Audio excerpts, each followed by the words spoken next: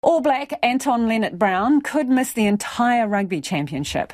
The Chiefs midfielder has copped a 3-week ban after being cited for a dangerous tackle during the Super Rugby Pacific final in Hamilton.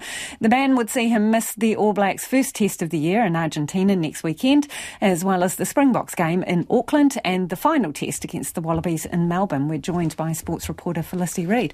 So, how did he end up in this situation, Felicity? Well, the tackle in question is a head-on-head clash with Crusaders winger Dallas McLeod that happened reasonably early in the game on Saturday. And initially it was only a yellow card for Lienert-Brown. I have to say that McLeod was probably the one who came off the worst in this clash. He's a new All Black himself, but he failed his HIA, his head injury assessment, and couldn't return for the rest of the game. And with that information in mind, after the game, the commissioner reviewed the game and saw that actually that tackle was a red card offence. So that commissioner comes from the SANZAR Foul Play Review Committee. They run the rule over these types of things, and in their judgment, they've said that the foul play was reckless, dangerous, and the direct contact from Lienert-Brown had no mitigating factors in it. So they actually deemed that a 6-week ban, but however, that's been cut in half, given that Lienert-Brown previous clean disciplinary record and the fact that he entered a guilty plea as well. So taking it down to that 3 weeks, that up to and includes July 29. So it's those 3 games that you mentioned earlier.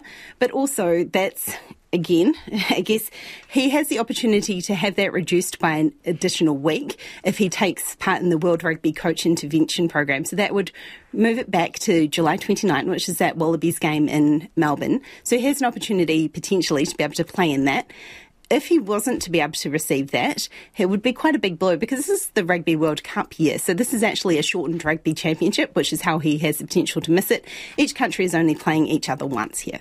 Okay, so moving on to the Black Ferns, 6 players will make their debut this week. They will. So the Black Ferns back on the field this week for the first time since the Rugby World Cup.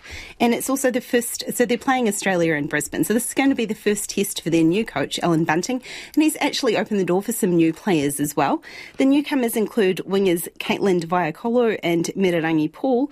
And Vaiakolo is actually a former New Zealand Rugby League international. So she'll become a dual international at this point as well.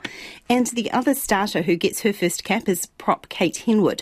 She was actually overlooked for Super Rugby Opiki, so this big step up for her, and she said that she never envisaged playing for New Zealand at the start of the year. The team naming was pretty surreal when they read out the names being the first, number one. I don't think I kind of came back round to hear the rest of the team for a bit. I kind of went a bit deaf and blind at the time.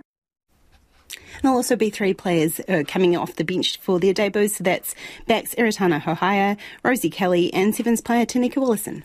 Thank you, Felicity. That's our sports reporter Felicity Reid.